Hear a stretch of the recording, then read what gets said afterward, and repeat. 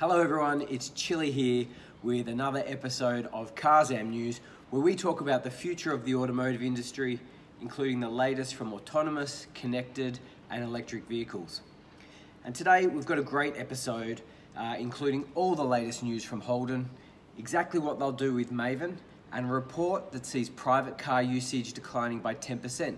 That's close to 1 million cars in Australia alone. Enjoy.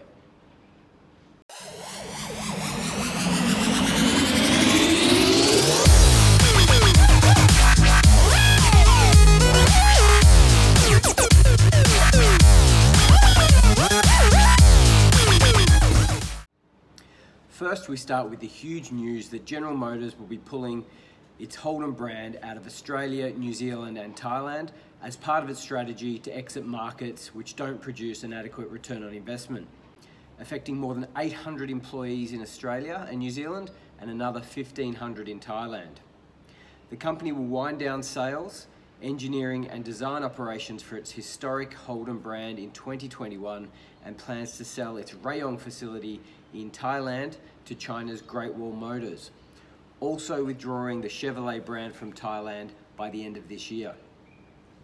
Sales will be scaled back to only niche specialty vehicles, and an operations team will stay locally to support outstanding warranties, parts and servicing.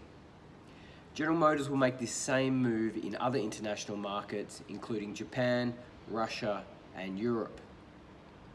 GM said that Holden's market share, which was nearly 22% in Australia in 2002, fell to just over 4% last year.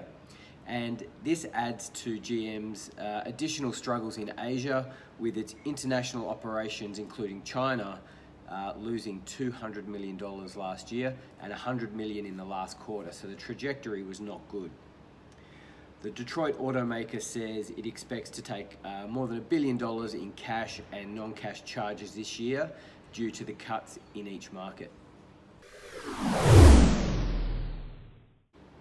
In addition to the wind down of the Holden brand in Australia and New Zealand, General Motors has confirmed that its prototype mobility as a service play Maven, which offered drivers the ability to rent a vehicle straight off the dealer lot using a mobile app, will be shuttered alongside the main brand in 2021. The business was much watched in the industry as it did away with car keys, instead using a mobile app to unlock the car, a feature that is still largely yet to hit the market. Maven's business model also sought to transform auto financing for part-time or full-time rideshare drivers, allowing them to only pay for the vehicle when they were using it. Over the past 2 years, the Maven service had built up to more than 6,000 members, using 2,300 Holden cars and completing 9 million ride-sharing or food delivery journeys.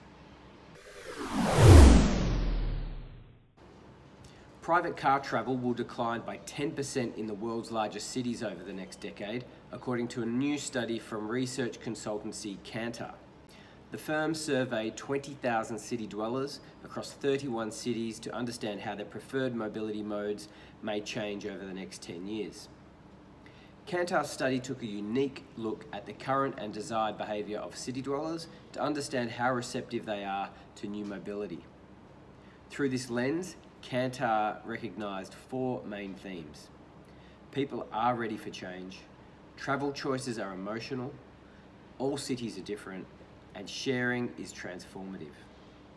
Based on the survey, Kantar predicts greener means of transport will represent nearly half of all trips taken in cities by 2030, with cycling to increase globally by 18%, walking to increase 15%, and public transit use to increase by 6%.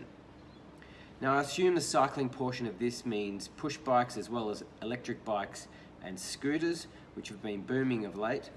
The study identified the 10 cities that will see the biggest transformation in green transport globally, and they include Manchester, Moscow, Sao Paulo, Paris, Johannesburg, Guangzhou, Milan, Montreal, Amsterdam, and Shanghai. Well, that's all the Carzam news we have time for today. Make sure you hit me up on social, and don't forget to subscribe to our podcast on Apple and Spotify. See you next time.